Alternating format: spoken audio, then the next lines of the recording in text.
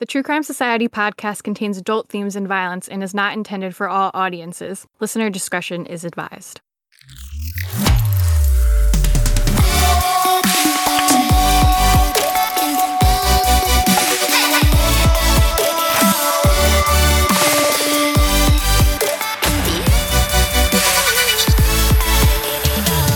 What's up, guys? Welcome to another episode of the True Crime Society podcast with Stephanie and Olivia. It's June 2nd today. I got the date right this time. It's like 7 p.m. in New York. It's very humid today. But otherwise, nothing too exciting to report weather-wise, environment-wise on my end. 9 a.m. here, freezing cold, really in winter now, but it's not too bad, I guess. It could be worse. What's the Elmo update? Well, he's still around every day. I have been seeing him. He doesn't seem to be on our property anymore. Like, I think he must have his little house here somewhere because he does come back here at the end of the day. But when I see him now, usually he is down the road a little bit on the neighbours' lawns. Maybe he's in a love triangle. So he's still around, and because he looks like an awkward little thing that you wouldn't think could move very fast, but he actually moves super quick when he wants to. So the sightings are getting a little bit less. I don't know. It's early. I usually see him in the afternoon. I'm assuming he comes out like in the heat of the day. He's moved on. Yeah, so he's definitely moving up the road. Hopefully he'll stick around a little bit longer, but we've got another week. I didn't think we'd get that. So anyway, he was on our lawn the other day and Daisy loved it. I put a video up on my Instagram. Oh my God, that video cracks me up. It's like, if you haven't seen it, one, you need to follow our personal accounts for this great content. Olivia's is TCS Olivia, mine's Stephsum_. They're both in the True Crime Society bio. But anyways, Olivia uploaded this video of Daisy just like jumping around Elmo, like, you know how dogs get when they do the little hops, like when they're excited, and Elmo just is like a little turd there, just sitting there. And I'm like, she's a Labrador, so she's still a puppy, but she's big. Like, she's probably, I don't know, at least 10 times the size of him, probably even more. And he just doesn't even care. He's not phased. Even when we drive past him in the car, you'd think he'd kind of curl up in a ball. He doesn't care. He's got no fear. No, he just sits there like a little, might as well be like a pebble. Yeah, exactly, a little rock. Yeah. But yeah, so that's great news about Elmo. We got an extra week. We'll see where we're at next recording. So we just realized our recording thing, our microphones, like for some reason it automatically chose not our expensive microphones that actually aren't expensive, but we can pretend they are, and decided to I just decided to use my computer microphone. So sorry if the beginning sounded a little weird. We were like, should we like go back and re-record it? But we figured it wouldn't be as authentic. So, you get what you get. Lose the momentum.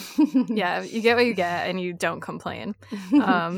Speaking of complaining, I decided I'm going to say at the start of this episode instead of at the end, because even though a lot of you surprised me by how many of you listen all the way to the end from the one time I asked, people like me who turn it off at the end don't hear me asking you to leave us a good review on Apple or a rating on Spotify. You can write a nice little note.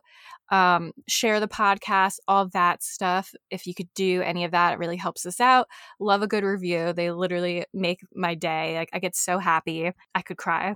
I get so emotional. But anyways, I just wanted to say that at the start. So even though we just made a dumb technological mistake, which really wasn't our fault, go give us a good review anyways. We fixed it though. That's the main thing. Yep. Professionals. Okay, so we're going to just get right into it now because I feel like this episode could be a long one, but we really never know. Like, sometimes we think it's going to be short and it's long, and sometimes we think it's going to be long and then it's short. Who really knows? Who's to say? I feel like there's a lot to talk about in this one too. Yeah, that's why I was like, I feel like it'll be long. Yeah.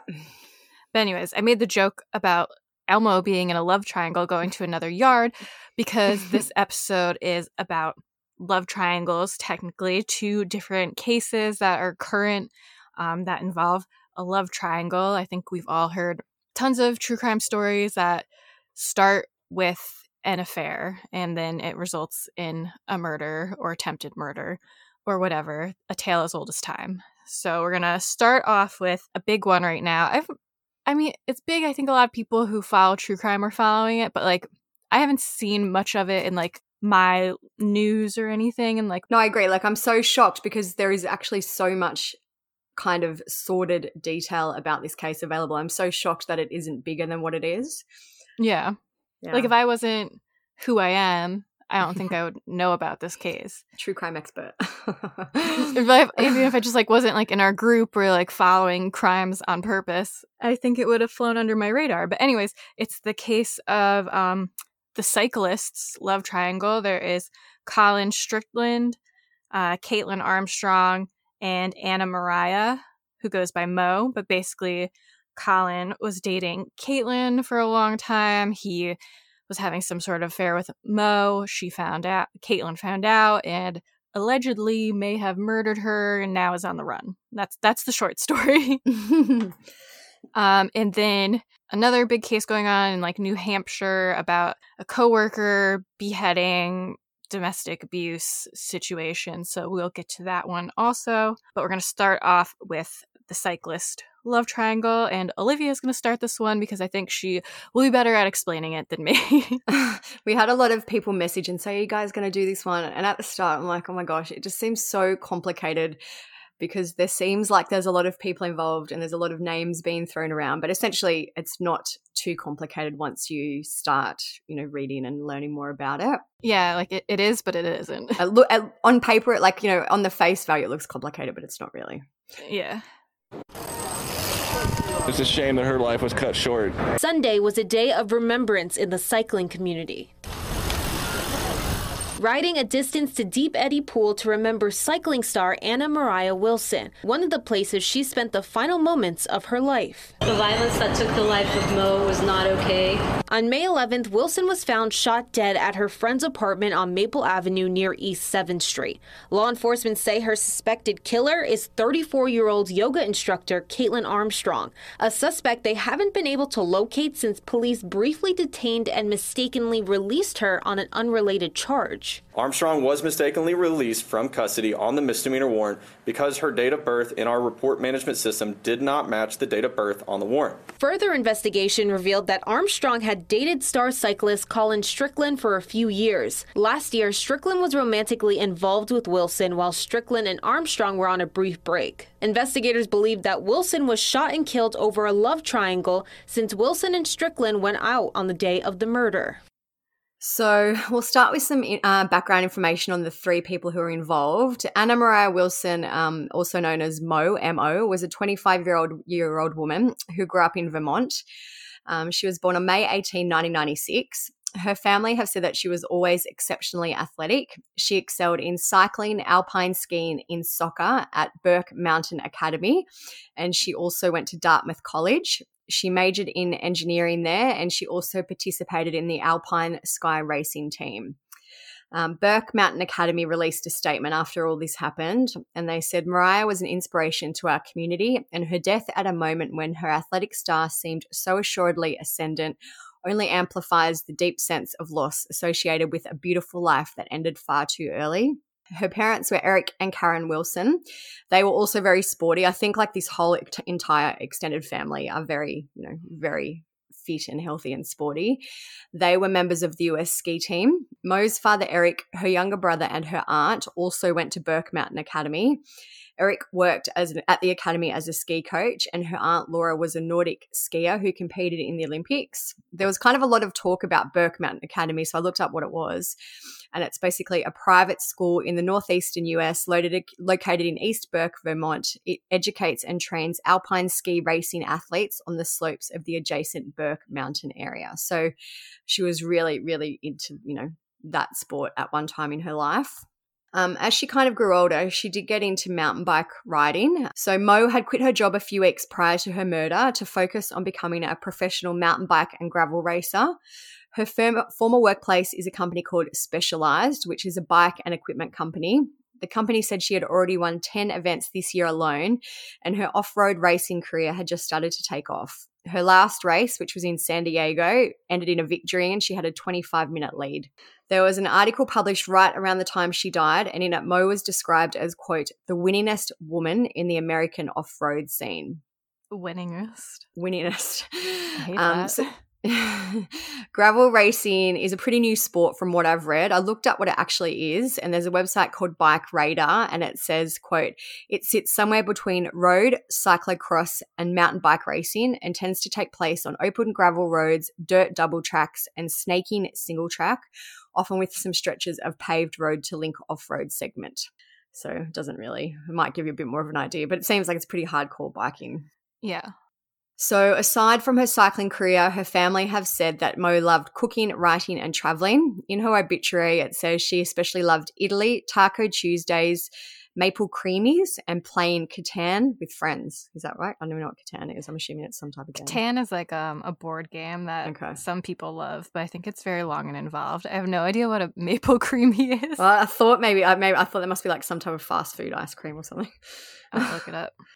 So some articles I've read say that Mo was living in San Francisco at the time of her death, but her obituary does say she'd recently moved back to Vermont. It says that she was working on creating a community space where bikers could gather throughout the day, feel welcome, share a good cup of coffee, and a bite of locally sourced food. Do you want to know what? Yeah. Do you want to know what a maple creamy is? Yeah.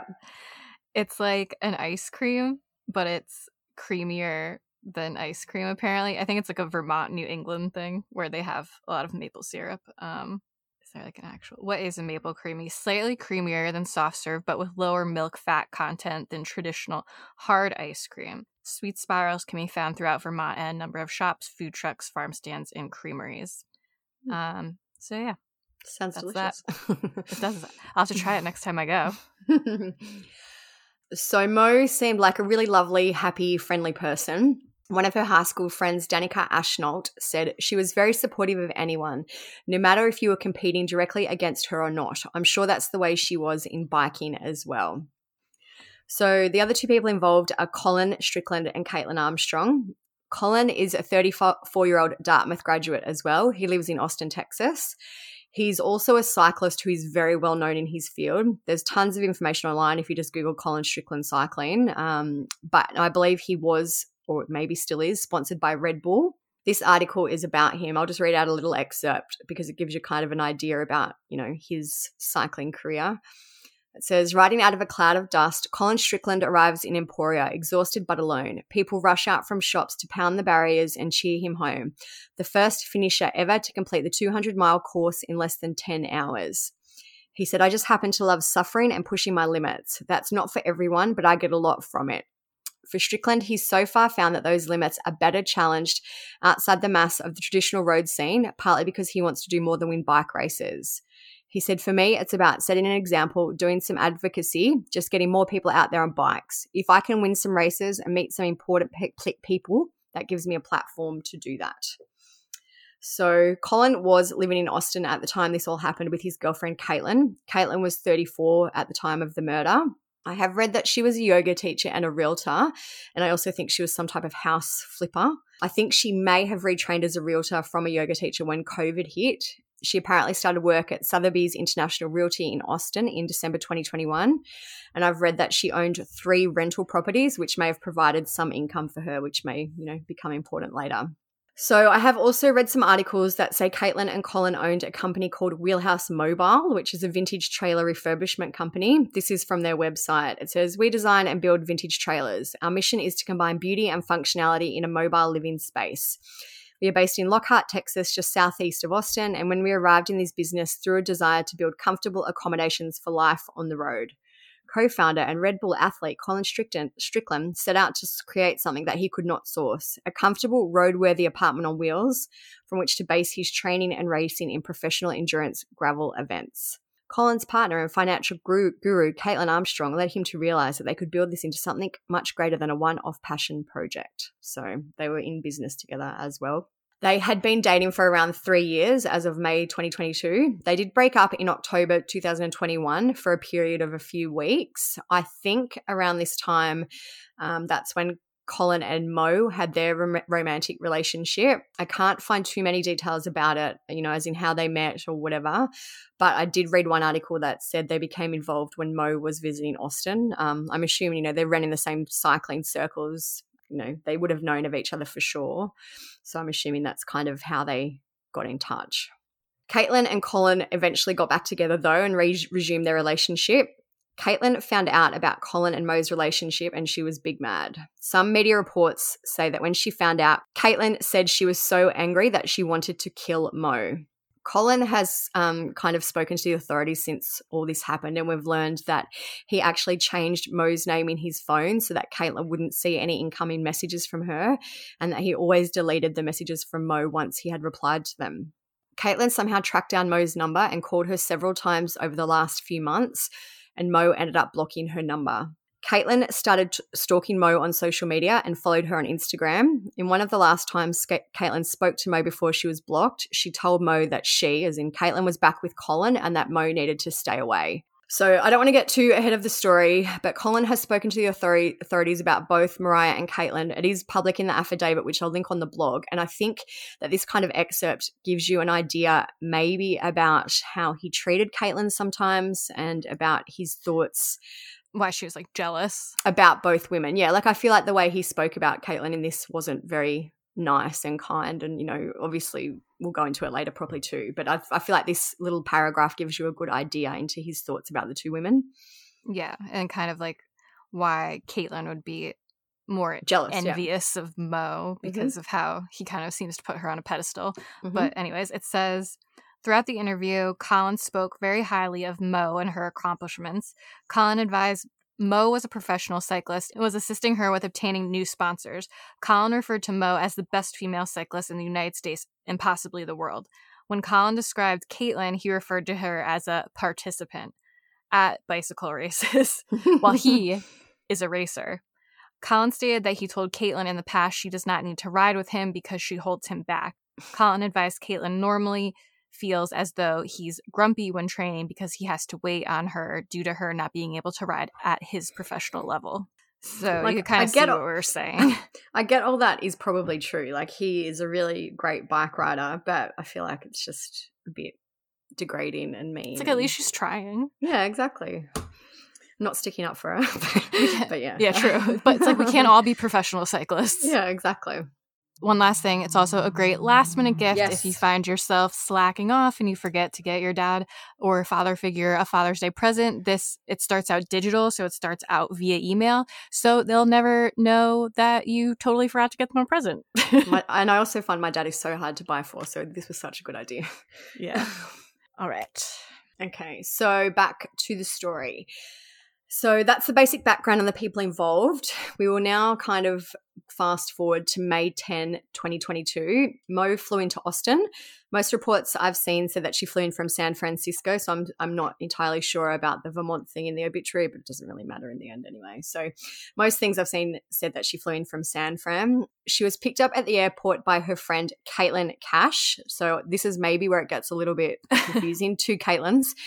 Spelled differently, and I know you guys can't see that, but I'll just refer to this Kaitlin, as Kate, just so we can distinguish between the two. So Kaitlin is the girlfriend, Colin's girlfriend, and Kate is Mo's friend.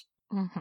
Mo had traveled to Austin because she was planning to participate in the gravel locos race in Hico, Texas. I went to the website for the race. It's still up, and both Colin and Mo are listed as participants for it. There's a big list of maybe, 20 or 25 people, I'm guessing kind of the top riders, and they're in the list.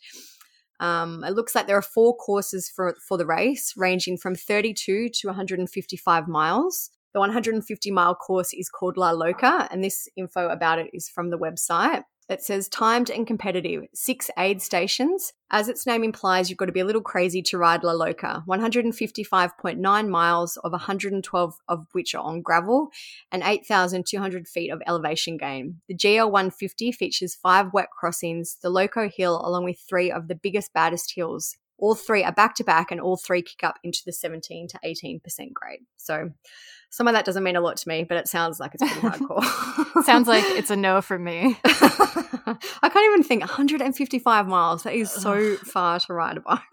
Yeah. It's so far to do anything. Anyway, So I just thought that would be some information to kind of give you, to set the scene about their ability, their plans for that weekend. Professional cyclists, unlike Kaitlin. So anyway, Kate picked Mo up and took her back to her house where Mo was planning to stay while in Texas.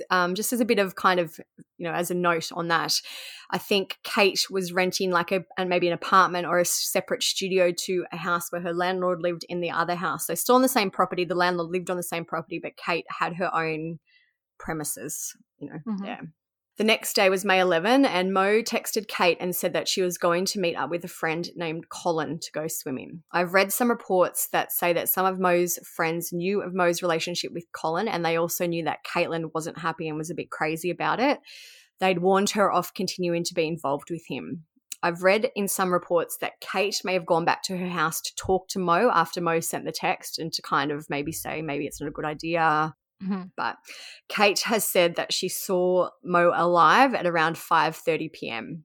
Kate has told police that she gave Mo a unique electronic code to lock the apartment, and Kate got notifications on her phone whenever the lock was activated or unlocked. Colin told police that he arrived to pick up Mo at around 5:45 p.m, and Kate has corroborated this, saying she got a text that the door was locked at 5:55 p.m. So, I'm guessing he arrived, they hung around for a few minutes chatting, whatever. Also, just a random side note, doing all these true crime stories and podcast episodes and following all these cases, one day when I have a house, I'm definitely going to need to have a smart house, because anytime something like this happens, they're like, well, we could see the door open at this time and shut at this time. And I also need a Ring doorbell to capture everything, all the footage, and I need everything. So if anything ever happens to me, we have lots of options. So Mo and Colin went swimming at Deep Eddy Pool, and they went to a restaurant afterwards called Pool Burger. They traveled around to all these places on his motorcycle. Colin has said that he dropped Mo off at Kate's place at 8:35 p.m. Kate got a text saying that the door had been locked at 8:36 p.m. So 8:37 p.m, just 1 minute later, a dark-coloured SUV pulled up outside Kate's house. The car parked there. No other cars were spotted kind of coming and going on the CCTV at this time. I have read some reports from the neighbours whose CCTV it was also, saying that they were super lucky because the CCTV is a bit unreliable and it's meant to be motion activated, and it doesn't often work. So they were very lucky in this case that it was spotted on them. So after Colin left Mo, he sent his girlfriend Kaitlin a text. He lied about where he'd been because he knew that Kaitlin would be insanely jealous. He said, "Hey, are you out? Went to drop some flowers for Allison at her son's house up north and my phone died. Heading home unless you have another food suggestion." So he left the area and got back to his own home at 8:43 p.m, so he didn't live too far away. When he got home, Kaitlin was not there, and he said that he started to prep some bike gear in the garage. He said that he sent a few other texts to her and recalls that she arrived home in her dark-coloured Jeep at around 9:21 p.m. So between 8:30 and 9:30 p.m, Kate's landlord, who also lived on the property, said that he heard someone running downstairs towards an alley near the residence. I think I've read that the garage door was partly open, and he said that he saw kind of someone cycling away from the residence at that time. So Kate, as in Mo's friend, got home to her house at around 9:54 p.m, and she saw that the door was unlocked. She entered the home and found Mo laying in the bathroom covered in blood. She called 911 just 2 minutes after she got home. She started doing CPR on Mo, and police arrived at 10:10 p.m, and Mo was pronounced dead. No one else seemed to be in the house, and Kate has said that the only thing seemed to be missing was Mo's bicycle. When police did kind of a search of the area, they found the bicycle dumped in bushes around 70 feet away from Kate's apartment. Austin police released the following statement at the time. It says, on Wednesday, May 11th, 2022, at approximately 9:56, Austin police responded to an emergency in the 1700 block of Maple Avenue. A woman told 911 dispatch she returned home to find her friend bleeding and unconscious. Investigators arrived at the scene and discovered a 25-year-old female with multiple gunshot wounds. Goes in, then just identifies Mo, and it says the investigation shows someone shot Wilson inside the home on Maple Avenue.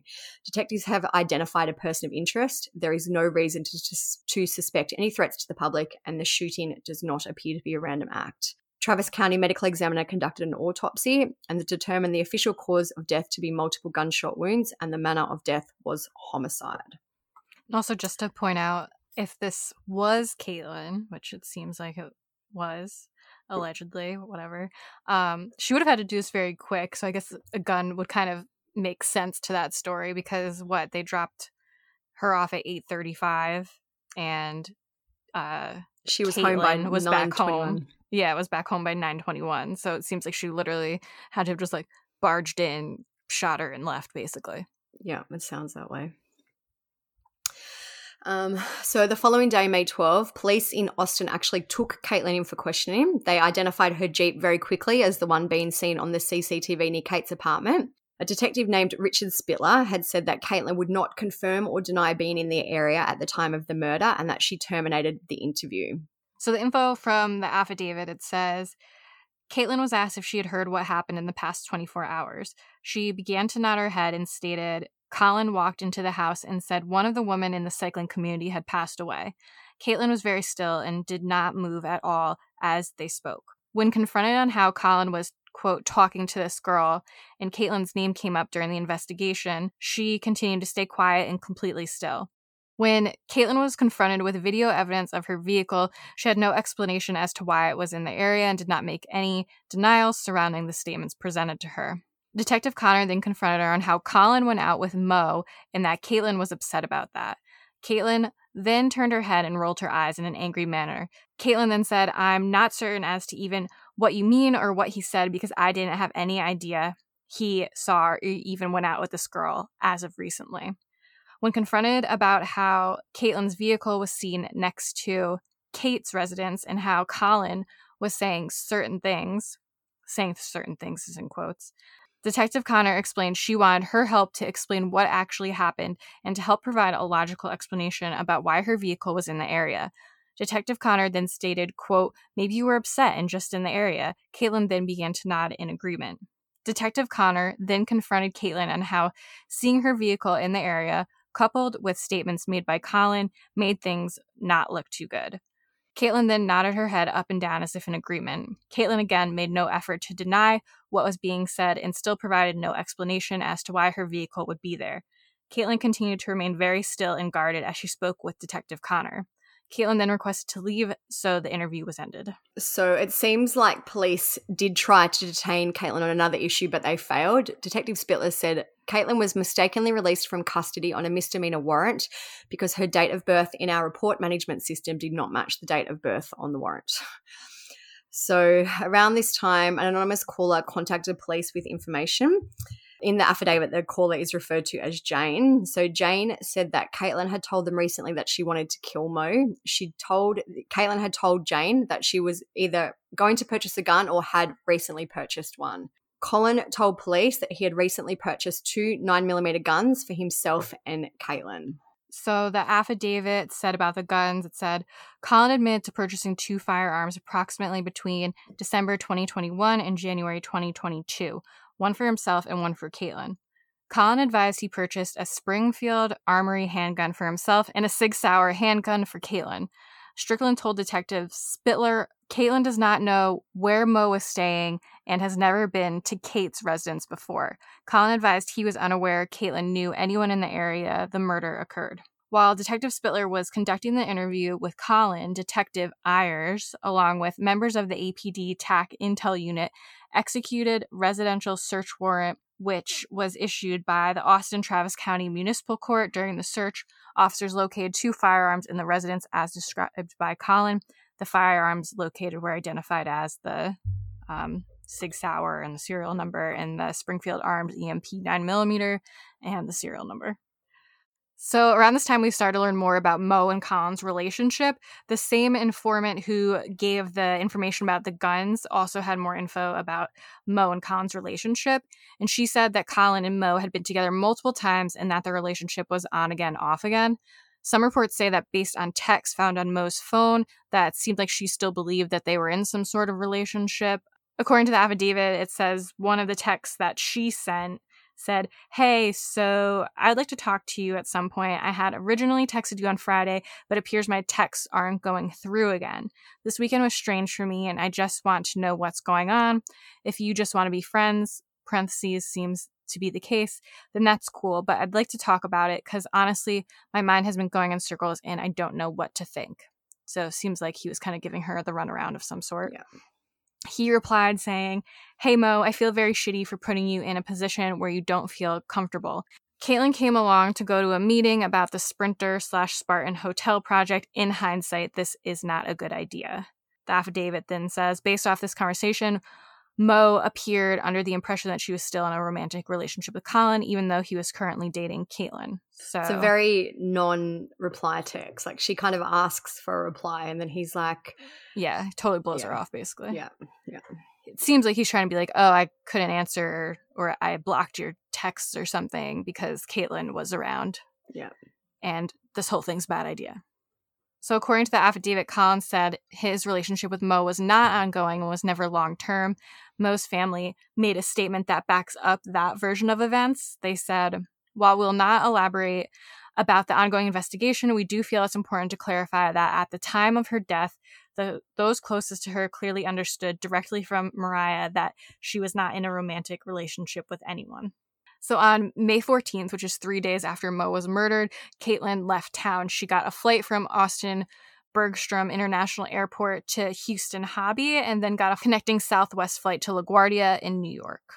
Police have released footage of her at the airport. She can be seen wearing a black mask covering her face, a denim jacket, black shirt, white jeans, and carrying a yoga mat. So masks was a great time for criminals. I know. I feel like every single episode lately, it's someone wearing a mask has gotten away with something. Like, even if it's like now, it's like, no, you don't really have to wear a mask. We're like, no, I'll wear it. I'm concerned about COVID. It's like, you're a criminal on the run. And because Kaitlin is quite distinctive looking, like she's got long red hair, like she's a very attractive woman. I feel like she would pretty easily stand out in a crowd, so the mask definitely would have helped her. Mm-hmm. A suspected killer strolling through security at the Austin airport with a ticket to New York. We can send collateral leads to New York. The hunt for 34-year-old Kaitlin Armstrong began on May 11th when Austin police found Mo Wilson, a 25-year-old pro cyclist, shot to death in the home where she was staying. On May 12th, police interviewed Armstrong, and on May 14th, surveillance video captured Armstrong in Austin's airport. After more tips came in, police issued a warrant for her arrest on May 17th.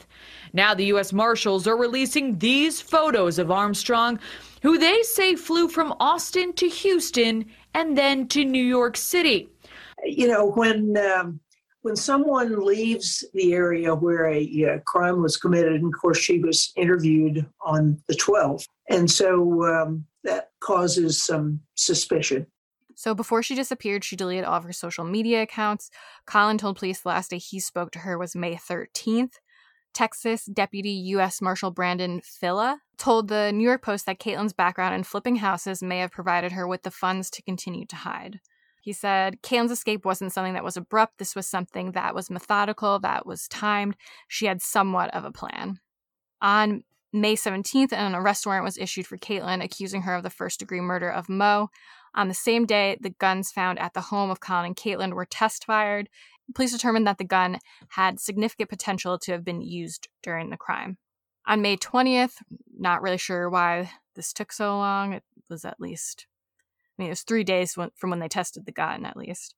Mm-hmm. U.S. Marshals Lone Star Fugitive Task Force announced they were entering the search and conducting a fugitive investigation and pursuing leads on Kaitlin's whereabouts. On May 23rd, it was announced that a memorial ride for Mo had been scheduled for May 29th. So it looks like that the riders rode their bikes to the Deep Eddy Pool, which is the last place that Mo was with Colin at. There's a photo. It's like a bicycle wheel with spokes, and they've kind of decorated it with flowers and a photo of Mo. So it looks like it was a nice kind of memorial ride for her. One of the co-organizers of the ride is Cynthia Pedraza. She spoke and said, "We spend a lot of time together on the bike, riding on the road and building trust that will keep each other safe. The trust was shattered when a member of our community likely took the life of Moriah Wilson. We are here to say that the violence that took the life of Mo was not okay, and we are not okay." Event organizers encouraged participants to donate to the Wilson family's Mo Wilson Fund with proceeds dedicated to helping kids build up their confidence via sports. The fund this time has raised almost $115,000 at the time of recording. There's been some questions about how Kaitlin knew where Mo was staying, and this might have to do with her Strava account, some people are speculating. Both Colin and Mo use Strava, and it's basically like a ride tracking social app where cyclists and runners share routes with other users. The definition of Strava, it says, Strava is an American internet service for tracking physical exercise, which incorporates social network features. It is mostly used for cycling and running using GPS data. So after Mo arrived in Austin, she uploaded a cycle route that began and ended at Kate's house. So anyone who was following her would have seen her location with the follow her ride little map thing. I'm sure we've all seen them. Police believe that Kaitlin was following both Colin and Mo on Strava, and that's how she kind of found out where she was. On May 28th, 2022, some more info came out about Caitlin's criminal history. On March 6, 2018, Kaitlin received a $650 Botox treatment at a spa in Harris County, Texas. She pulled out her MasterCard to pay, but then said she'd prefer to use another card that was in her car. So she left the MasterCard on the counter and then walked out to get her other card, but never returned. I'm assuming, too, that is the misdemeanor they tried to hold her on when they originally questioned her. Yeah, probably. But yeah, so I gotta start trying that. Since Caitlin's been on the run, Colin has also gone into hiding. One of his friends spoke to the media and said, "None of us can sleep. He's staying out of sight until she's caught. I do know where he is, but I'm not mentioning where for his safety." Colin has also issued a statement about the situation. He said, "There is no way to adequately express the regret and torture I feel about my proximity to this horrible crime. I'm sorry, and I simply cannot make sense of this unfathomable situation." So some of Colin's sponsors have dropped him following what happened to Mo. NV Composites, Specialized, Rafa, and the Meteor Cafe all released statements to Velo News concerning their business relationships with Colin, stating they are ending their partnerships with the cyclist. Specialized was where Kaitlin worked? Yeah. No, Mo worked there. Mo worked there until a few weeks before she died. Yeah, so they're probably like, fuck you. Allied Cycle Works, another sponsor of Colin, said in a statement he is not expected to represent Allied at future races, but his contract has not been officially severed, according to a representative from Allied's marketing PR firm. A man named David was an employee for Colin and Caitlin's company, Wheelhouse Media, and he spoke about Kaitlin. He said, "She always had goals she was after and just always keeping busy. No red flags for anything that would result in an outcome like this that we are aware of." He said, "With this girl, there was not one red flag, not one, no rage, drama, nothing. Nothing showed out over the last year, and that tells me that there's something buried so deep that Mo being in town lit the wick to everything that was suppressed prior to that." Caitlin's father, Michael Armstrong, has also spoken to the media and thinks she's innocent. He said, "I know her, I know how she thinks, and I know what she believes, and I know she would not do something like this." We love you, Katie, and we are going to figure this out. This morning, the father of missing murder suspect Kaitlin Armstrong speaking exclusively with ABC News. I know her, and I know how she thinks, and I know what she believes, and I know that she just would not do something like this.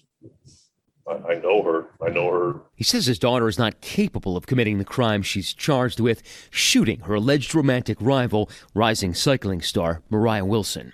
That is what they believe. I know that she did not do this. There are a lot of unanswered questions. In an article dated May 24th, Michael said he last spoke to Kaitlin 5 days ago, which would have been around May 19th, which is many days after she would have fled Austin. Deputy U.S. Marshal Brandon Filla has recently been speaking to the media and has urged Kaitlin to surrender. He said, "Come forward, surrender to authorities. It's just a matter of time. We're working day in and day out. We'd like to safely bring you into custody so you can have your day in court and tell your side of the story." They always try to use that. Like, don't you want to tell your side of the story? Like, no, I don't want to be arrested. He added that Kaitlin is considered armed and dangerous. He also admitted that they aren't sure where Kaitlin went once she landed in New York. "We kind of lost the track," he said. "We lost the footprint in the sand when she landed in LaGuardia." So that's really the whole story so far. Kaitlin is on the run. Who knows where she is? Apparently not authorities. I can't believe that if they think I feel like she surely can't have gone international, because surely she would have used her passport. And how hard is that to track? Yeah, because News Nation was saying that they were looking into flights out of LaGuardia that night, and specifically flights that don't have extradition treaties with the United States. So the ones that had flights out of LaGuardia were Cambodia, Indonesia, Maldives, Morocco, Nepal, Russia, and Vietnam. And they made the point of saying how Nepal really stood out to them because of her yoga background, and Nepal is like a big yoga place, apparently.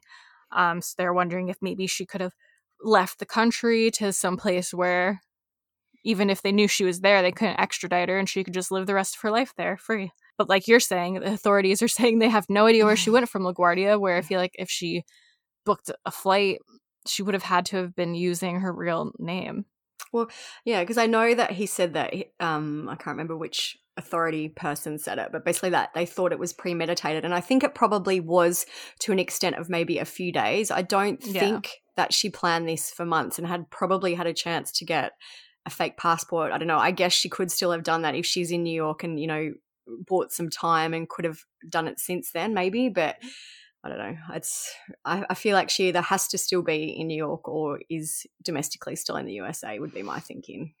Yeah, I mean, like, New York City is so crowded. It's an easy place to kind of get lost and blend in, but it's also there's so many people there that could potentially recognize you. Like you said, she kind of stands out. She has long, like, red hair that's very curly. She's pretty, like, someone that would catch your eye. When I made a post on our Instagram about this case, a few people messaged, and it was kind of a 50-50 split between them either thinking that she's now taken her own life somewhere, like after she got to New York, and if the other comments were basically, I bet she's in Canada now, which would also make sense, not too far from New York. And it is easy to get into Canada from the US. Like, I mean, you still have to show your birth certificate and stuff, but yeah. You don't have to get on a flight and have it all, all checked and everything like that. Yeah. So I don't think, my thought is that she probably hasn't killed herself. I feel like she is on the run somewhere. Yeah, I don't think she seems like the type that would kill herself. I mean, you never know, but that's just the vibe I get. But I agree about how you said it seemed like maybe she planned this for a couple days. I don't think she was planning it for like a long time, but I think a few days where she looked into the Strava app. Maybe she was looking at like Colin's phone. Once a girl has like an inkling that something suspicious going on, she's gonna figure it out. Yeah. So I'm sure that she saw some messages or something, figured out that they were like meeting up, that she was in town, and or just saw that she was in town and kind of like assumed. She would have known that Colin was going to participate in this race. Like, if Mo's name was all over the website, she would have known, that Mo was going to be in town too. It was just a matter of if she could find out where and when she got there. Yeah. So I'm sure for a few days she was kind of like piecing together. Maybe she didn't plan on like killing her. Maybe she planned on just like scaring her, showing up, and then just like the rage took over her. But yeah, I don't think it was like a long drawn out, like months long plan. Yeah, I do think that too. But then when I think back and how she apparently told this informant that she was going to buy a gun and was going to kill Mo. So I don't know, maybe it could have been. But I feel like in the end it was just she struck when she knew Mo was going to be there. Yeah, I feel like she didn't go. I don't know. Maybe she did go there planning she was going to kill her. Part of me is like, maybe she just wanted to scare her. Maybe that's why she brought the gun. Yeah, because everyone's saying how she had like no red flags, nothing. But who knows? I have read some comments online too about Colin. Obviously, he didn't pull the trigger, but there are some comments about him being not such a nice person. Someone spoke to the Post and they said, Colin's a douche and a player. All he cares about now is covering his ass. And then another comment was, as someone that's known him, lived with him, and been associated with him for nearly 8 years, this isn't surprising. Anyone in the Austin cycling scene will tell you his game. Find the most unstable, attractive girl he can find and play games with her until it explodes into drama. It's his dating cycle. It's ended in theft of property, restraining orders, all kinds of wild shit. At what point is a person responsible for pushing another to the point of insanity? Did he pull the trigger? No, and she deserves everything she gets for that murder, but I will always consider him at fault for pulling Mo into his trash fire of a dating life. She deserved better than this. Yeah. So I feel like, Colin definitely played a part in driving Kaitlin crazy. Obviously, Kaitlin needs to be responsible for her own actions, but it was just a very toxic situation, it seems like. Yeah, definitely selfish on his part. And it seems like he kept it going even after Kaitlin had kind of already initially found out. Yeah, and even he, purposely went out of his way to change Mo's name in his phone, delete texts. Like he was hiding stuff still, absolutely. And I don't get how how Mo texted Colin being like, so like what's going on, like this and that. But then he still like went out and went swimming and like had a day with her after he was like, this isn't a good idea. Well, I mean, I guess he's thinking with his penis. And it sounds like too he was very arrogant. Like he would have surely had to know that Kaitlin could have figured this out, that Mo was going to be there, that whatever the story he had wasn't a very plausible one. So I feel like he just thought he could get away with it because he always did. Yeah, and learned his lesson now, I guess.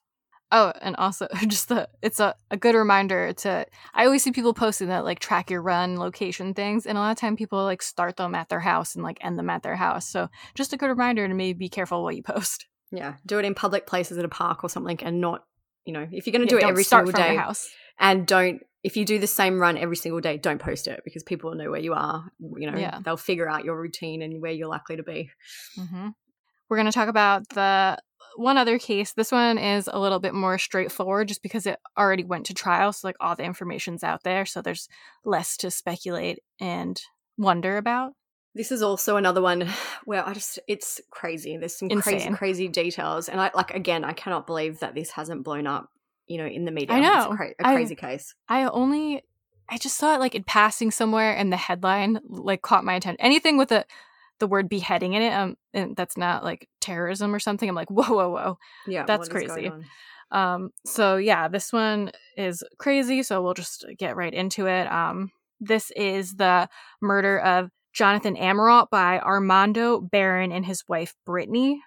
It is a heinous crime sparked, police say, by a husband enraged that his wife might be having an affair. What happened next, we have to warn you, is so violent it may not be appropriate for some viewers. This woman has 2 black eyes. The result, cops say, of a beating by her enraged husband after he discovered she was having an affair with a co-worker. What authorities say happened next is shocking. This case is especially heinous and gruesome. 31-year-old Brittany Barron told police her husband Armando was looking through her phone when he found text messages from her co-worker Jonathan Amirault. They both worked at a medical supply company in New Hampshire. Brittany said what followed was a violent assault, with her husband beating her about the face repeatedly and strangling her so hard she says she passed out. Then her husband texted her lover pretending to be Brittany and lured him to meet at a park in the woods. When Amirault showed up for the middle of the night rendezvous with his alleged lover, a grim fate awaited him. That's when Brittany told investigators her husband turned and shot Jonathan 3 times. Twice in the chest and once in the head. So this actually occurred in 2020. But that's so awesome. Like this happened in 2020 and I'm just kind of little tiny bit hearing about it now. I did read that it was the trial was quite delayed because of COVID reasons. So yeah, it was flew under the radar totally. Yeah. I guess the world was preoccupied with the pandemic. Too busy for beheadings. So the trial just ended this month, and so there's Jonathan, he is 25, and there's Brittany, who's 33. They work together at Teleflex, which is a biomedical company in Jaffrey, New Hampshire. Jonathan, he is the victim of the crime, so just a little bit about him. He was an avid hiker who had summited all but one of the 67 mountains in northern New England that are at least 4,000 feet. He received honors for his volunteer work at the Boys and Girls Club. Brittany and Armando, they are the other players in this story. They got married when they were teenagers, and they had 3 children together. According to court documents, Brittany had recently told Armando that she wanted a divorce. She told the media, I told him I wasn't in love with him anymore, but I thought we were really good parents together. So after Brittany told Armando that she wanted a divorce, he choked her until she became unconscious. And Brittany later said that she feared that she was going to die. Armando got angry when he went through Brittany's phone one day and he found texts between her and Jonathan. He accused her of having an extramarital affair. It seems like there's like some gray area though, because I don't know if it was like she was trying to get a divorce and who knows. But either way, he saw these texts and was mad. So Jonathan's family denied there was ever an affair. They said all he did was respond to her text messages for 8 days during the last 10 days of his life. So after Armando found the text, he physically assaulted Brittany, and he said to her, "Don't do anything stupid or the girls are going to walk into something fucking gruesome," which is so scary. So Brittany recalled that Armando said that to her.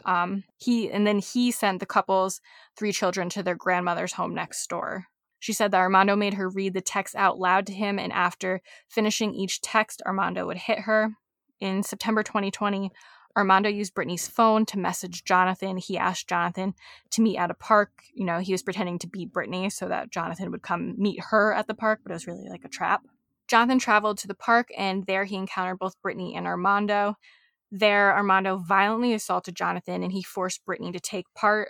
Armando tried to get Brittany to kill Jonathan, and she refused, so Armando shoved him into his own vehicle before shooting him 3 times. This info about Jonathan's injuries is from an article by WCAX.com.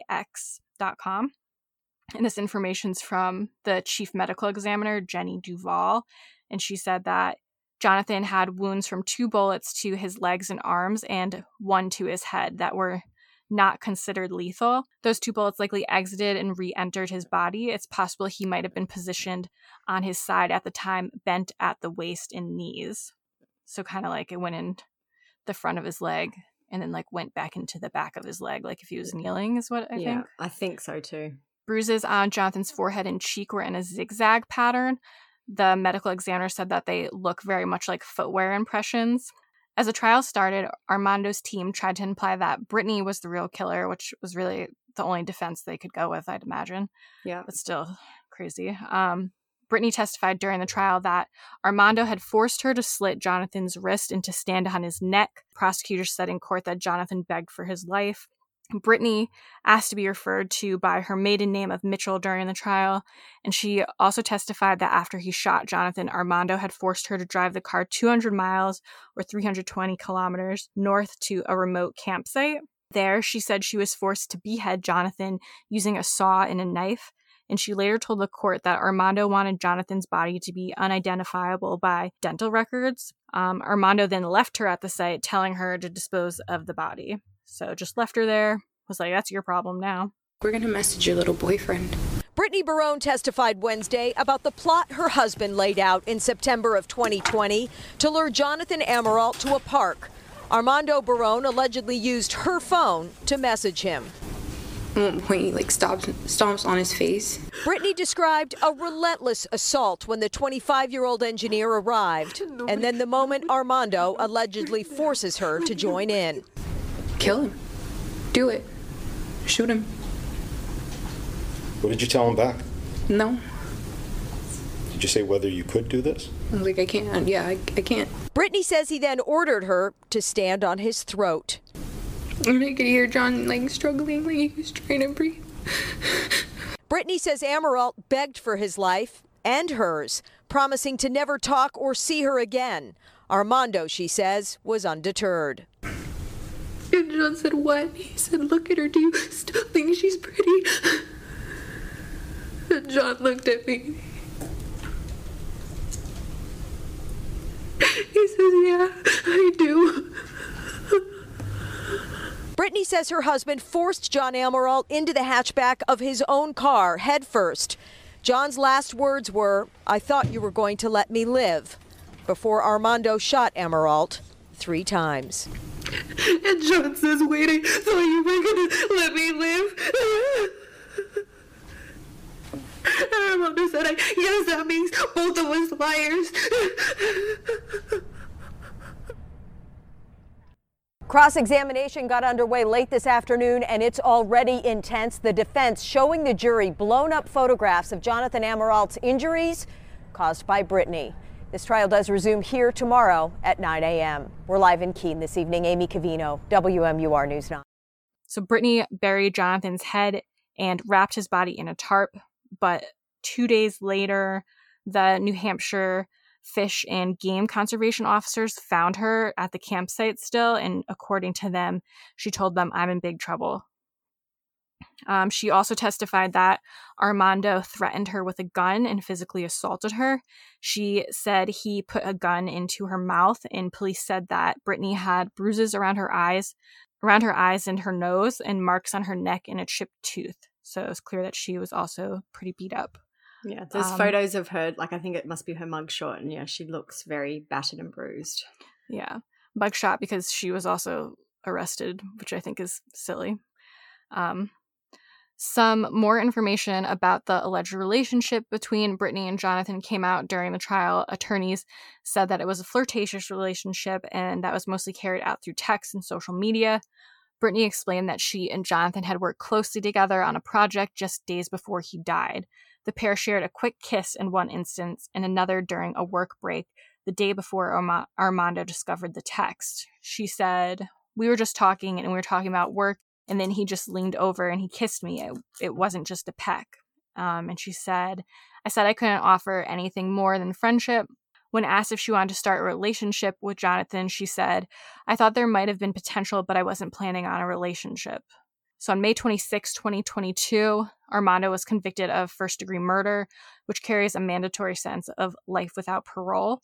A judge imposed additional time as recommended by prosecutors for other crimes, including kidnapping, criminal solicitation, and assault. Judge Elizabeth Leonard told Armando, "Your actions are brutal, they were horrific, they were selfish, and they were completely senseless. The abject cruelty, the pain, and the suffering, all that you inflicted on Jonathan that night is unfathomable." Jonathan's parents made statements following the verdict. His father said, "The only good thing I see about all this heinous crime is that you are not 40 years old, 50 or 60, but only 30 years old. You'll have a long, long time to fade away and rot in prison." It's a good point. His mother said, "My son Jonathan was 1,000 times more of a man than this life could ever dream of being. The loss of Jonathan to this world is incredibly sad." She said, "Throughout his life, Jonathan was surrounded by hundreds of the most wholesome good people, co-workers, friends, and family," his mother said, adding, "It's beyond comprehension that such a beautiful young man should die in the presence of two such filthy, evil creatures." Brittany pleaded guilty in 2021 to 3 counts of falsifying evidence and was released from jail on parole in April 2022. She apologized to Jonathan's family during her sentencing. And that's that. Just like a crazy case. There's a lot of information online about it if you want to read some more about it, but it's just one of those ones, like we were saying, flew under the radar, but it's actually like insane. Yeah, it's horrific. Got no words for it, really. It's so sad. It seems like Jonathan really was like a nice guy who had a lot of accomplishments and did a lot of good for the community, and Armando was just a fucking jealous dirtbag loser. Jonathan was so young too, like 25. He had his whole life ahead of him, and then yeah, it's very, very sad. I still don't get, like, I know there's probably more to it, but why Brittany was charged. Like, clearly she was like abused and kind of forced into this. Yeah, I guess I don't know. Like, essentially, she did take part in the, like, she did behead him, and obviously they have to prove that, you know, like, it could have just been her story, just exactly like his was. Brittany was the one who actually committed the murder. True. I guess they just have to investigate it and you know, make sure the version of events actually matches up. Yeah, just like one loser like ruins so many people's lives. Yeah, just like Colin. Just for no, like, it's just so you have to wonder what he actually thought was going to happen. Armando, like, did he really think they would get away with this? Was he so mad that he didn't care? It's just ridiculous. Like yeah. It's gross how selfish people can be. Like, overall, it's kind of like the moral, not like moral, but like the takeaway of this episode is it's crazy how selfish people can be to just ruin all these lives over what? Sex, love, romance, whatever. Disappointing. Makes people do crazy things, yeah. But yeah, so those are the 2 cases for this episode. If you want to see any of the pictures or any of the sources, read more about them, they'll all be linked on our blog at truecrimesocietyblog.com. Anything else we want to talk about? No, right? I think so. You can follow us on Instagram. That's where we're always posting updates and our stories at True Crime Society. And like I mentioned earlier, we have our personal accounts that you can follow. It's TCS Olivia and Steph Sum _. They're both in the True Crime Society Instagram bio. And I won't tell you guys to review because I said it in the start and you guys probably already did it because you're such great listeners. But yeah, do that if you haven't. And also check out our sponsors for this episode. If you guys ever have any questions about them, just shoot us a message and we'll tell you our thoughts and our experiences with the products. And if you ever forget any codes or anything, we can send them to you, but they're always in the episode description on whatever app you listen to. They should be listed there. All right, so that is about it for this episode. We'll be back next week with some more horrific stories. So we'll talk to you guys then. Thanks for listening. Peace out. I'll see ya.